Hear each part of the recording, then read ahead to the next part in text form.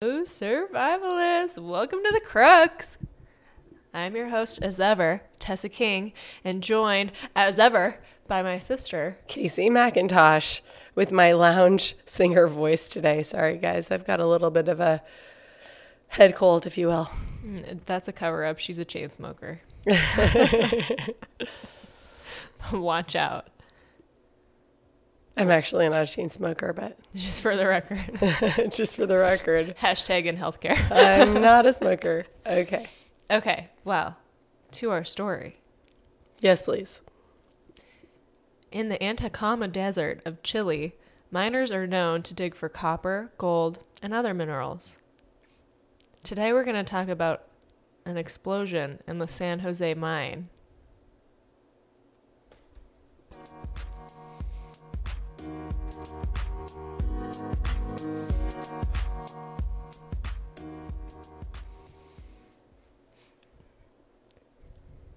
The main tunnel in the San Jose mine begins about a mile above sea level near the top of a round, rocky mountain. From the narrow entrance, the ramp corkscrews into the mountain through a series of gradually narrowing switchbacks. Men at the top drive vehicles such as dump trucks, front loaders, and pickup trucks, and use the winding path to gather minerals, while workers below mine the ore in smaller passageway. So the men at the bottom are mining everything and then loading it up in these trucks. Okay. Kind of a two-step process, which makes sense because it's such a deep mine. The deepest it goes is about 2,500 feet. Are there different... Sorry, I really have a rough voice right now. Are there different... do the men at the bottom ever work at the top, or do they have specialized jobs? Do you know? I don't know, but I would guess they kind of switch it up. I think it would probably be hard on your body if you were the one doing the hard mining all day instead of just driving a pickup truck. Yeah, you might get resentful. That's not very fair. But I don't know. Let's contact them. Write a letter. I might. Starting it right now. Okay, good. Well, as long as you pay attention to my story. Okay, I'll try. On the morning of August 5th, 2010, men are situated in several different locations in the mine. Some are as deep as 2,500 feet collecting ore. At 2,400 feet, there are men fortifying a passageway that was not as strong as it could have been. And at 2,300 feet, there are men resting in a spot the crew calls the refuge, which is an area with a cinder block wall and heavy metal doors. The refuge is a room for emergencies. It has fresh air pumped in from the surface to help the room from getting too hot. And the room is more or less used as a break room for the men. They have lunch, they relax in the middle of the day. Anyway, this is one of those things where we're talking about this and it will become very important later. Foreshadowing. Hello. Around lunch, a man called Franklin Lobos is on his way to the refuge, and he's going to pick up a group of miners who need a ride to the top of the mine. He's accompanied by a friend on his drive, Jorge Gallegos, who, at 2,000 feet below the surface, points out something in the mine. He asks, "Do you see that? A butterfly." Franklin insists it cannot be a butterfly. It's got to be a white rock. It's impossible that there's a butterfly so deep below the surface. But as they're contemplating this, there's a massive explosion above them in the passageway. And around them and around the truck, there's dust. The ramp collapses above them. Oh, no. Oh, my gosh. My voice is so terrible. It makes you sound more concerned. There's a huge crash, and pressure waves pass violently through the tunnel. It is apparent the mine is collapsing. The shift manager, Luis Urzua, is near the refuge when the crash is heard. An assistant pulls up to where he is in a pickup and explains that the mine is collapsing. The two men get into this pickup and quickly make their way to the refuge to pick up anyone who is there on their lunch break. There's no one in the room. The group turns around to aid men who are deeper in the mine. Luis feels a responsibility to get everyone out, so that's why they went deeper instead of immediately trying to find a way out. The men who were deeper in the mine had felt a burst of pressure but kind of just shrugged it off because they thought it was just routine blasting above. And they probably couldn't hear a whole lot down there. Yeah, they're so deep in the mine. Luis was able to pick up 3 men who had been working a couple of 100 feet below the refuge. On the drive back, it becomes very difficult to see, as so much dust clouds the passageways ahead. Men get out with flashlights to canvass the area ahead and guide the truck forward. As they progress, they come across 2 additional men who get into the truck. And then they run into another pickup truck, which is headed down in the mine. The truck of Franklin Lobos, our butterfly observer. The men look blood-drained and fearful. Franklin and Jorge relay the story of the collapse above. Luis orders the group to head back towards the surface. As they drive, they run into more and more debris along the roadway. It's like they're getting closer to a scene of a battle. The debris begins to get too large for the trucks to maneuver around, and so the men have to get out and walk. They climb through rocks, scrambling up with headlamps and flashlights. But it quickly becomes apparent there's no way out. It seems kind of gutsy to be scrambling around up there because, you don't know for sure that it's stable. If there's going to be further collapse. Yeah. But if you want to get out, what are you going to do? And they had a smaller guy scramble through the tightest areas, and he tried to get out.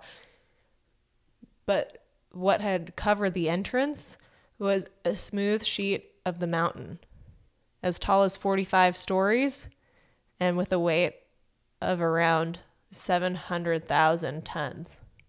Wow. As they're staring at the flat, smooth wall, Luis, once again the supervisor, thought it was like the stone they put over Jesus' tomb.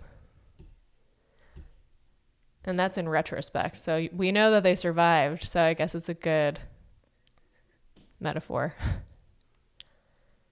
Like being born again, like we've talked about many a time. Some of the older miners have been trapped in tight spots before, but never like this. When they had been trapped before, it had always been something a bulldozer could clear out in a matter of hours. They knew this was a big deal. At this point, the miners decide to split into groups. The first group decide to search through the matrix of tunnels for passageways up and out. In a mine, there should be shafts to allow flow of air, water, electricity, and they're supposed to be fitted with ladders to provide an escape route. However, the San Jose mine was trying to cut costs and avoided some key safety measures. Not all of these shafts had ladders. So these men, they're searching, and they do find a shaft with a ladder. They get up to the next level and find that it's blocked. They try to find the next shaft to take them up to the next level, but unfortunately, this one has no ladder. There's no way out for them. It's pretty anxiety provoking. Sure. Yeah, and once you go through all the options, you've exhausted your resources. And you're trapped, no way to communicate. Meanwhile, our second group is headed toward the refuge. This group notes quickly the connection to the surface has been severed. Remember I said that this room typically has a flow of air, there's electricity, etc. There's no electricity or intercom. In addition, there's no flow of water or compressed air. But they made it up to the room? Yeah, or down. Down to the room. Yeah. The men come back together in the refuge. Luis, the shift manager, appears defeated. He cannot help but think of other men in different scenarios who have gotten buried alive in mines and eventually die of starvation. He also knew that after 6 or 7 days, it was typical that if rescuers don't find you, they usually give up. That's terrifying. Luis tells the men that he is no longer the boss because they're stuck in the same situation and they should make decisions as a team. which I think is a good leadership move. Yeah. Kind of reminds me of... Ernest Shackleton? Yes. That's what I was thinking. Yeah, he was a good leader too. They make a list of provisions, what they have in the refuge. This includes cans of peaches, peas, and tuna. There are 24 liters of condensed milk and 93 packages of cookies. Because you can never have enough sugar. Yeah, you dip your sugar in your sugar. I was just thinking it's weird that it's condensed milk and not something like evaporated milk, because condensed milk is sweet and thick. It's perfect for coffee. Yeah, probably that must be what they're using it for. They can't be. We're probably just eating it, drinking it in this scenario, but seems random to me. Didn't say anything about coffee. I'm just saying. Maybe in this list, I'll include that in my letter. Yeah. Excuse me, San Jose mine. Why do you stock all this sweetened condensed milk? Yeah. Do you dip your cookies in it? Luckily, there's several thousand liters of water in nearby tanks. This water's there to keep the engines in the mine cool, so it is slightly tainted with oil. But when you're in a survival scenario like this, do you care? I don't think you care. So back on the surface, on August 5th, the men who are on the surface of the mine hear explosions and see dust spewing from the entrance. The rescue team descends about 1,500 feet when they run into that same blockade, the large gray slab of rock. So that blockade was pretty far down in the mine.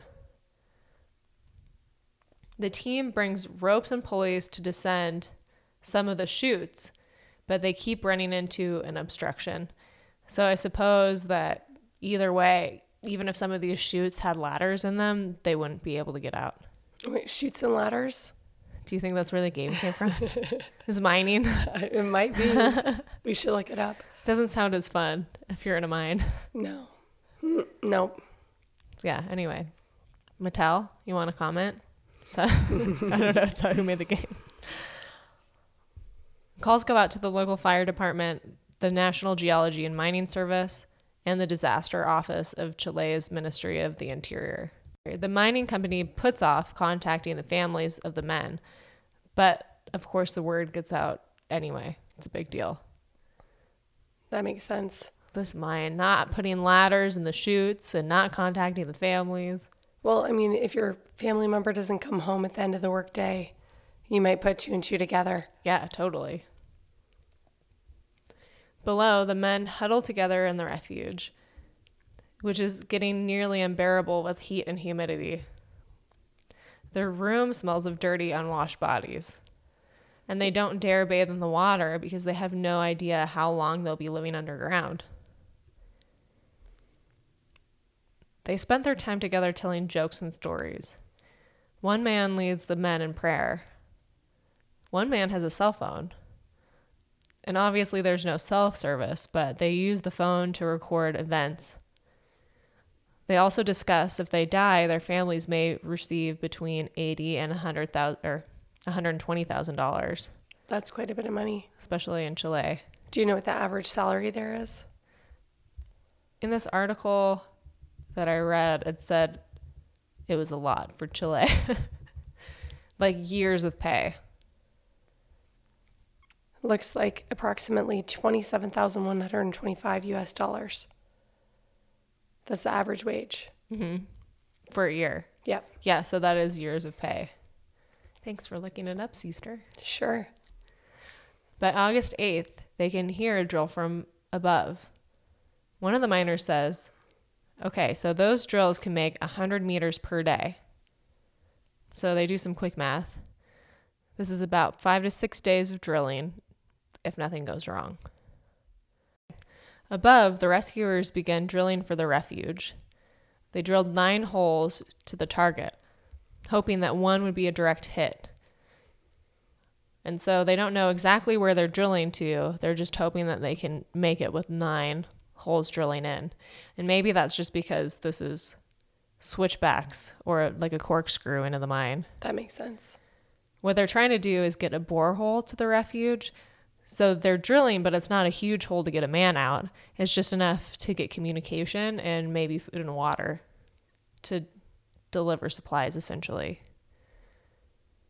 By now, the story had gained the attention of the entire country of Chile. Shrines arise on the mountain that are built by the family members. As the days pass, Chileans become more and more skeptical that the men below could even be alive. There's no communication, and so they're like, are these efforts in vain? Are we just drilling towards dead men? Well, and the other thing is that with the collapse of the mine, it could have completely filled up, so it could have crushed them. And they have no way of knowing. Yeah. The drilling grinds on and off, sometimes stopping for hours at a time. And the silence is anxiety-inducing because these men are wondering, when the drilling stops, have they given up on us? So the men decide that they need to find a way to send a message to the rescuers above. They're afraid the rescuers will eventually give up without any sign of life. What they do is collect some dynamite and walk up as high as they can. They wait for the drilling to stop and then light the fuse. The dynamite explodes, but the men are unsure that they are heard. They are, of course, 2,300 feet below. And it never said in these articles if anyone heard that, so I'm guessing no. But they were trying. Yeah.